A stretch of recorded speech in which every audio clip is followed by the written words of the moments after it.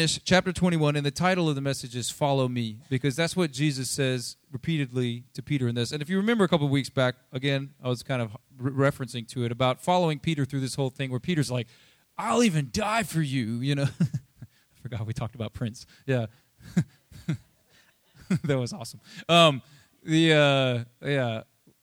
then he denies Jesus three times, doesn't he, all that kind of thing. And I was like, gosh, guys, we do the same sort of thing. So Peter's in that headspace, and Jesus has died. Now he's seen him a couple times, but seeing Jesus in this post-resurrection space is a little different. They don't always recognize him. You can look at the other Gospels where people are like, yeah, that's Jesus, So there's something going on to where he's not just like, oh, yeah, and you'll even see that a little bit in this. But the whole big point of today's message is with this follow me that Jesus is saying. He's saying this to Peter after all of that.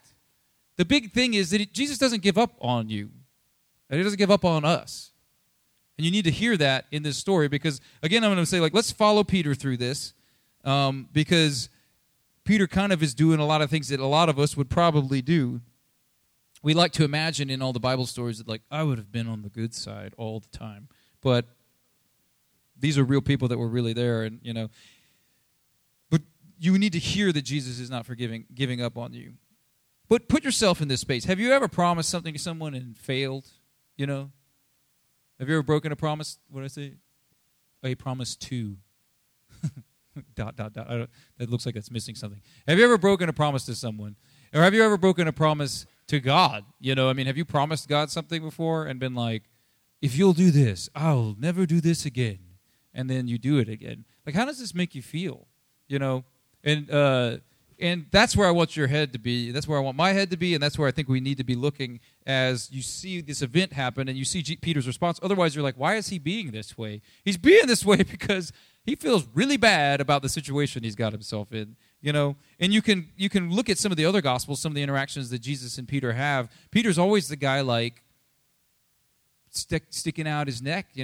He's like, I'll walk on the water with you, and then he messes that up, but he still did it like the rest of, and then when they have the transfiguration, again, this is stuff that's not in John, but it's in the other gospel, he's like, Jesus, this is awesome. We could build tabernacles here and and then God's like, no, he's like, again, and then they're, who do you say that I am? He's like, you're the Messiah. And then he's like, well, yeah, the Messiah has to go be crucified. He's like, no, don't talk like that. And he's like, get behind me, Satan. And you're like, oh, man, And so Peter has a knack of doing this when you look at the whole story of the Gospels. But then here we are, Peter has just, in this story, promised Jesus that he would even die for him, and then literally denied him 3 times in one day. That's a pretty low point. And so this starts verse 21. Chapter 21, verse 1. Afterward, Jesus appeared again to the disciples by the Sea of Galilee. And in Matthew, you see that Jesus tells them to go there. So that's why, if you're like, why are they back up there? Because Jerusalem's down here and Galilee's they went back because Jesus said to. And it happened this way. This is how Jesus appeared to them. Simon Peter, Thomas, also known as Didymus, Nathanael from Cana in Galilee, the sons of Zebedee, and 2 other disciples were together. I'm going out to fish, Simon Peter told them. And they said, we'll go with you. Again, Peter, fisherman, right? Wasn't talked about as much in John, but we know that. So they went out, got into the boat, and that night they caught nothing. So they fished all night and caught nothing. Again, low point. So I'm not very good at following Jesus apparently, and the thing I used to be really good at, also not good at right now. So, I'm speaking for him. That's not in there. I'm just, I'm just saying low point, right? Low point.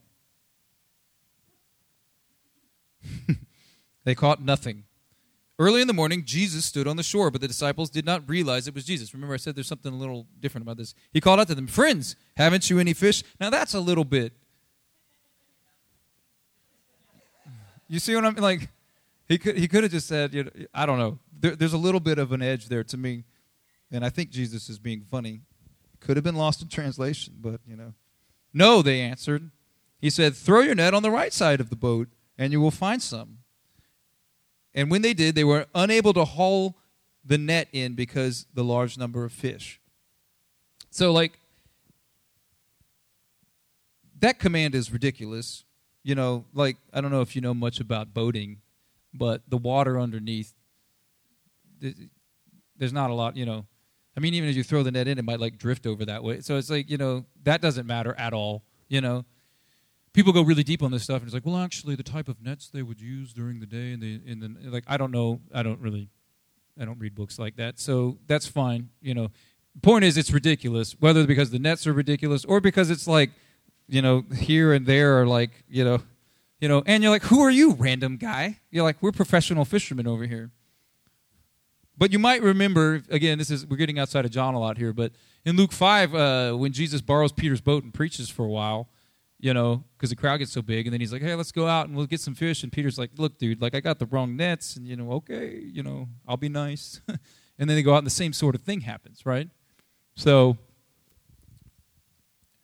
I think that what happened when they did this is they're like, well, you know, whatever, let's give it a shot. Why not? But the moment the fish get in there, everything changes. And the disciple whom Jesus loved said to Peter, it's the Lord. And again, it's like, we've seen this before, and this kind of stuff doesn't happen very often. You see what I mean? And again, this isn't something they could do.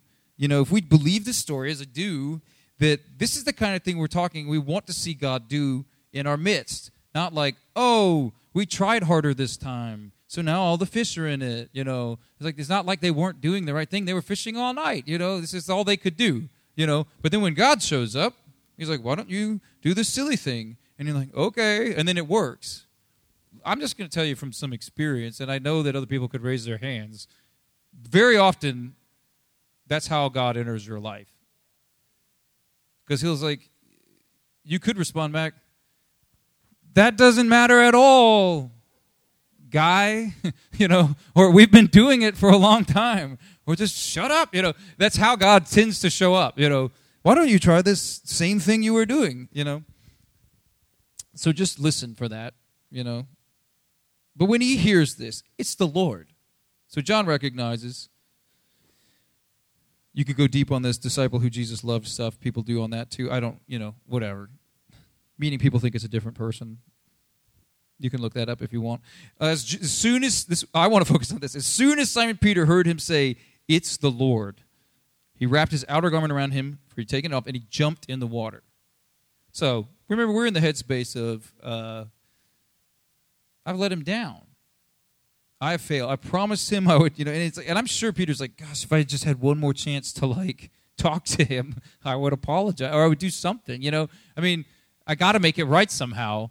And then all of a sudden he's right in that moment, but Jesus is over there and he's like, peace, and he's, you know, I'm going to take care of this. The other guys struggled to get the other disciples followed in the boat when towing the net full of fish. They were not far from the shore, about 100 yards. And when they landed, they saw a fire of burning coals there, and there were fish on it and some bread. Jesus said to them, bring some of the fish you just caught. So Simon Peter climbed back in the boat, dragged it and net ashore, and it was full of large fish, 153. So that's like super a lot.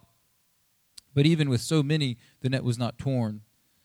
I think that's some insider stuff there. Like 153 is a lot for that kind of net, and it wasn't busted. So, like, you know. Jesus said to them, come and have breakfast. And none of the disciples dared to ask him, who are you?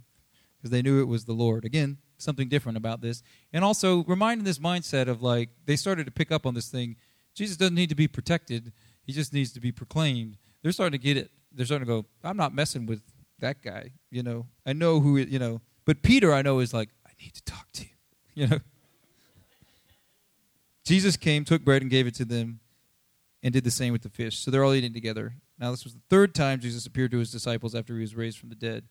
And then we start to go into this thing where I think, as a person who has kind of an OCD mentality, I maybe look at this a little differently. So I'm going to enter into this. There's a lot to say about this chapter. Many of you have heard many messages on it, but we're just going to go through it, and I'm going to tell you how somebody with OCD would encounter this.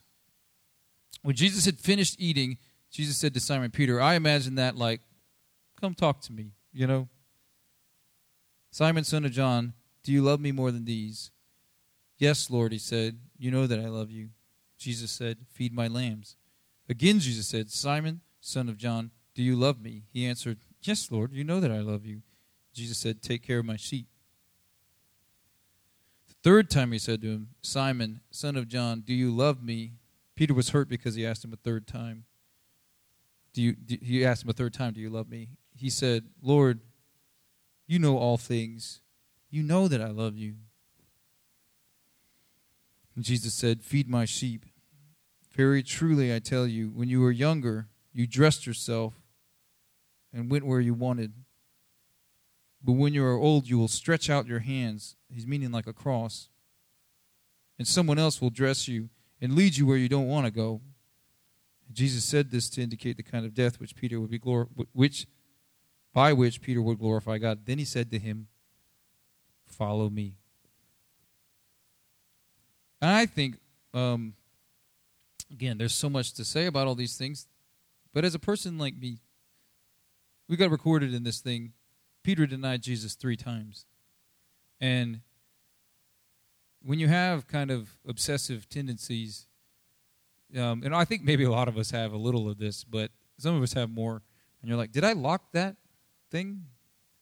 Now I have to go back and check again, And these things plague your mind, if your mind's like mine. And I think what Jesus is doing here, or how this speaks to me, I'll say that, is he's caring for Peter, because I think he knows Peter he's the guy who's going to step out and do stuff. He's the only other guy that walked on water. The other disciples would be like, yeah, remember when you fell? And he'd be like, remember when you were in the boat?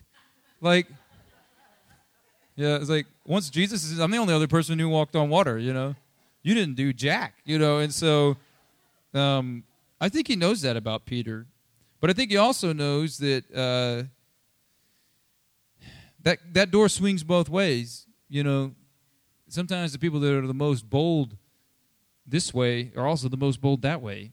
You see that later, and like we did last summer, we went through, when God calls Saul to be Paul, he's killing guys, killing Christian people, thinking he's doing the work of the Lord, like it says that. And God's like, that's the guy I need to take my gospel. He would not be on our list. You see what I'm saying? But like I said, the main point, God doesn't give up on you. And he doesn't give up on anyone else either. And if you're like Peter, and you're bold in all these directions, Jesus knows that. I don't think when Peter says to him, I'll even die for you, Jesus knows he will. He says it right here. Jesus knew that when Peter said to him, I'll even die for you. He's like, you will, actually. One of the Gospels says that. But Jesus knew this. But Peter says it so boldly, but Jesus also knows, because his friendship is intimate, like we were singing about. He's like, you will, but the way you're talking right now, he's like, you're going to deny me in a couple hours. Because that's how you are, I believe in that part of I made you this way because I need you this way, and I want you this way, and I love you this way, but I also know you just say stuff sometimes. And I also think that Peter knows he did this 3 times. And if you're like the way I am about things, if he apologizes to Jesus once, he's still going to probably feel bad about the other times. I think Jesus does this, and there's cultural things about the 3 times and stuff. There's a reason it bothers Peter at first. But I think in the long run, Jesus is saying, it's gone. We don't need to talk about that anymore. And he does it in this way to make the point for all the rest of us that are reading the book all these years later, and to make the point to Peter himself.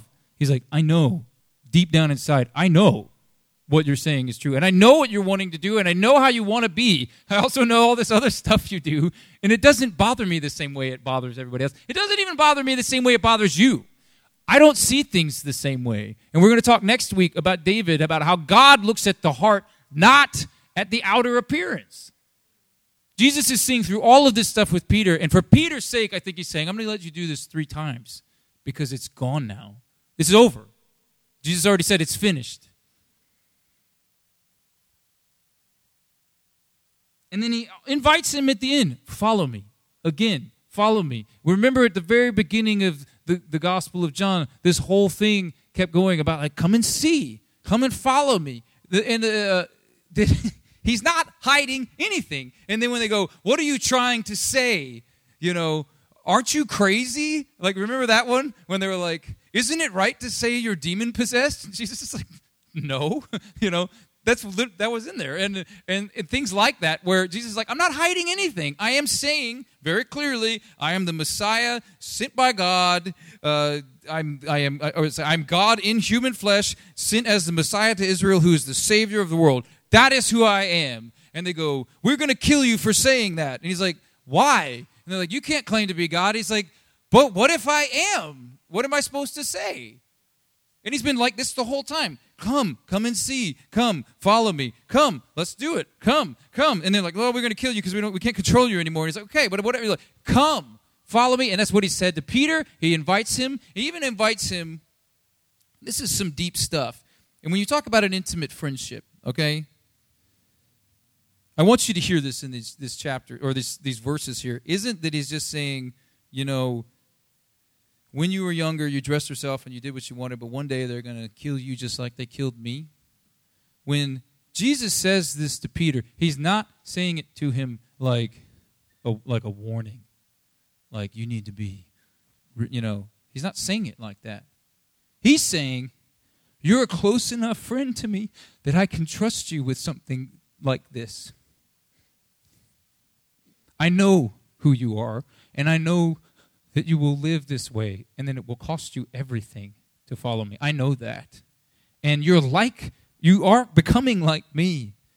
It's a calling. It's a friendship. He's saying, I can, it's like, it's even sort of the same, and you have to hear what I mean by this. We act nice when we're around most people, but then when we're around our family, we actually act like ourselves. You see what I'm saying? This is a ourselves conversation. He's like, other people we have to, Jesus says that a couple times. I say stuff like this around everybody else because they don't get it, but you guys get it, so I'm going to talk plain to you, This is a plain conversation between Jesus and Peter. He's like, you're my friend, and you're doing what, I'm doing, and it's going to end the same sort of way. And it's not something, and he says, and I want to make sure this is very clear to you, they are going to lead you where you do not want to go. Jesus is saying, you're a close enough friend to me that I can trust you with that. Because it isn't fun. It's like what Mike was talking about. Following Jesus, when encountering the world around us, isn't fun. Most of the time it's not. Some of us have forgotten that. We think it's supposed to be. It's fun because we're with Him. It's not fun because of how the world is treating us. It's great because His love is extravagant. It's not great because people treat us well. It's great because we have God and the power of God in our lives. It's not great because everybody thinks well of us. Those two things are not the same thing. And I'm not saying they're always diametrically opposed or mutually exclusive, that if you're following God, everybody will hate you. It doesn't always work out that way. But I am saying they're not the same thing.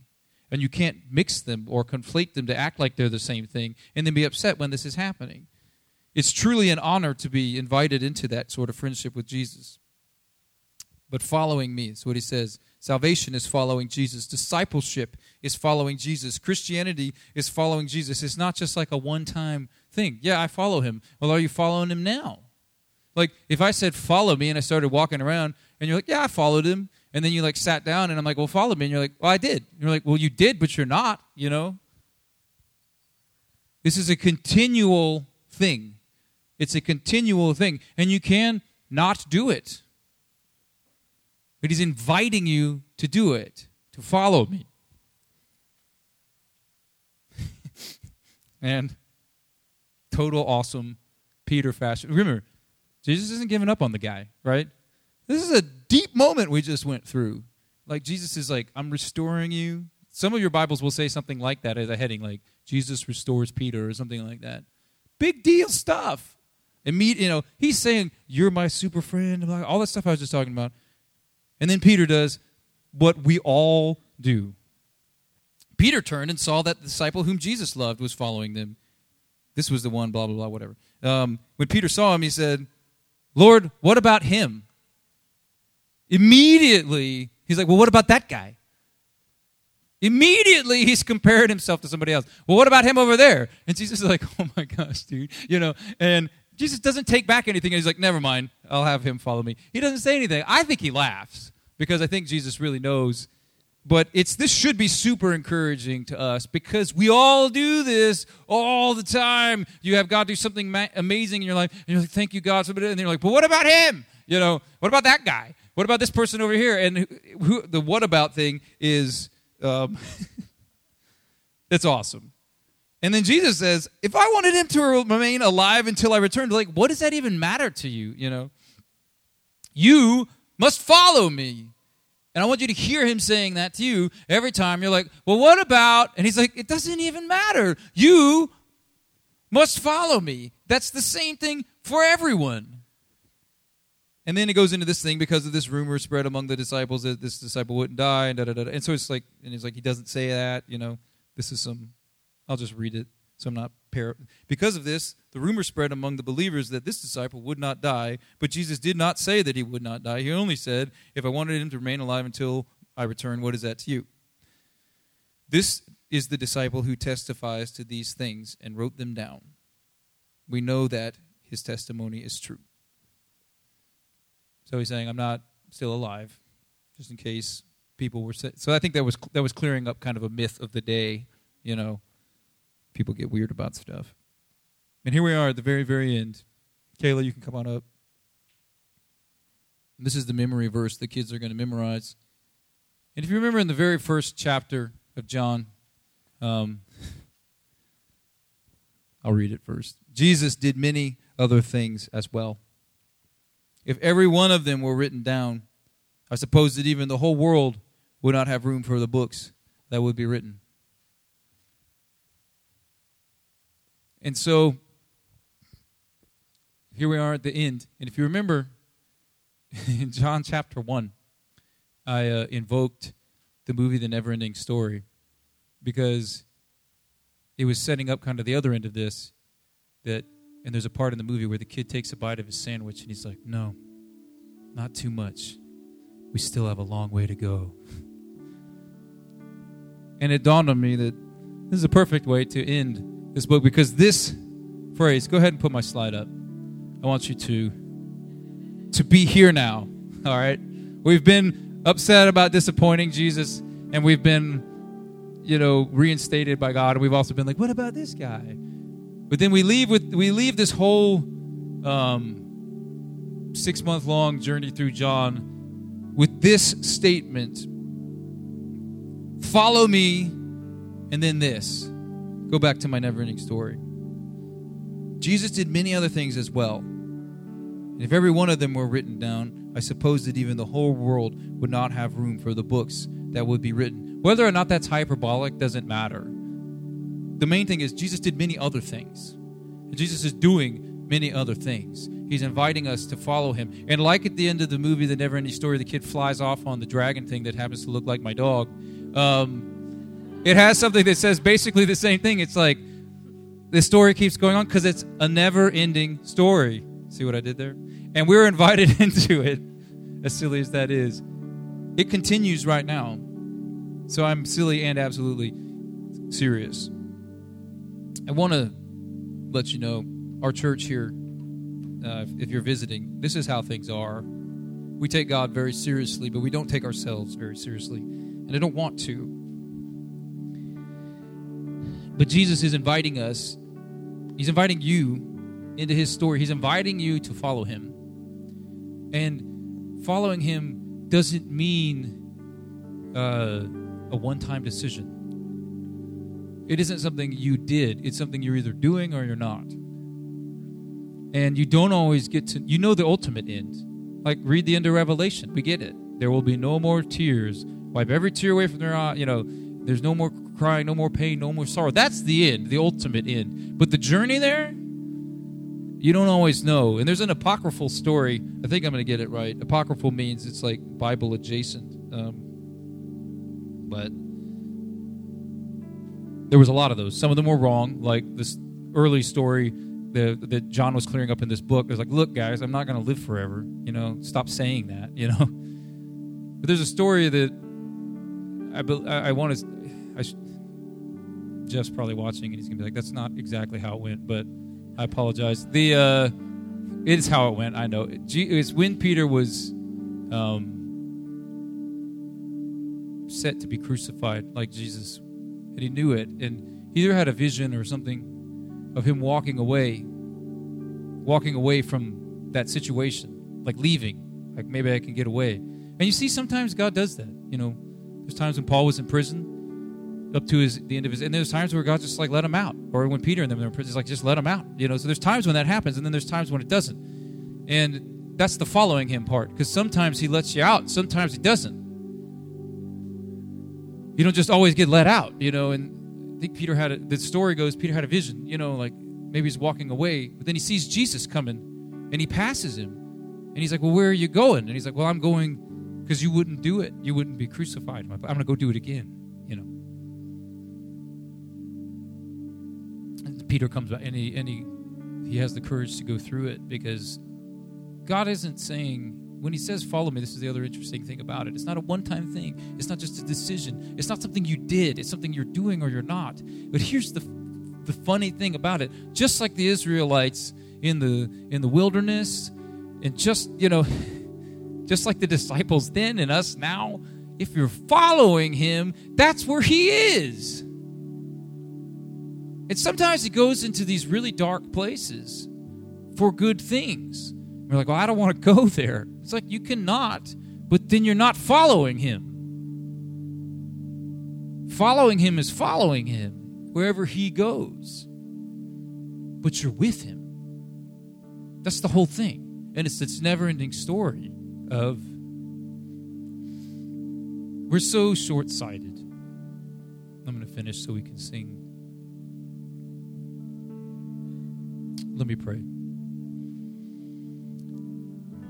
Father, give us courage to follow you wherever you lead. Lord, we know you're fine with our boastful claims, just like you're probably fine with Peter's.